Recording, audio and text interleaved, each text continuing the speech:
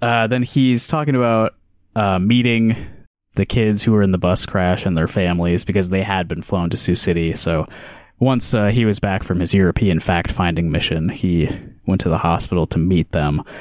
And here's an audio clip from meeting the mothers of these children. Their mothers by now understood their children were going to survive. Even with the language barrier, they left no doubt about their gratitude. You know when a Muslim mom can't stop hugging you. Yeah, I don't know what that means, but that's definitely highlighted in my notes here. And then from there, he goes on to like give an inventory of the kids' bones, which is very like clinical. Yeah, not sure the details are necessary, but it does sort of, I guess, really hammer home the gravity of their situation. And I've got here's the picture in the hospital that he includes there. This is apparently the first time that these kids are let out of their hospital rooms once they've been, operated on. I believe their names are Sadia, Wilson, and Doreen. Yep. There's some stuff going on in a lot of these captions too. Like this one is the first time the Tanzanian miracle kids are out of their hospital rooms and see each other. Mm-hmm. They don't know yet. Most of their friends are dead. Like, is that necessary? Come on, man.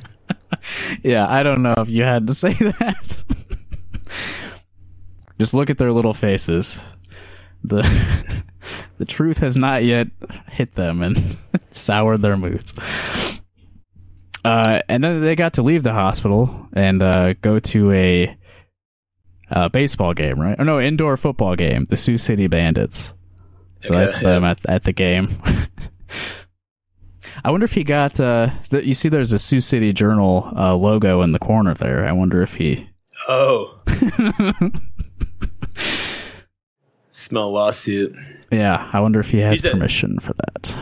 Do you see? He's appealing that lawsuit that he lost with the. For the meme kid.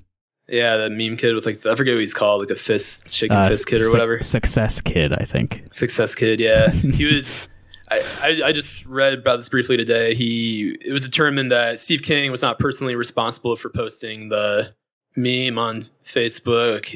It wasn't even really a meme. It was just like a picture with maybe like King wins or something. I can't remember what it was, but right. Yeah, I remember he didn't even understand like the concept behind the Success Kid meme. Right? Probably not, yeah. But I guess his campaign was ordered to pay $750. So instead of just doing that, he's appealing the ruling. It's about the principle of the thing. $750. So, yeah. But I'll tip off this Sioux City Journal, see if they want. Yeah. See what happens there.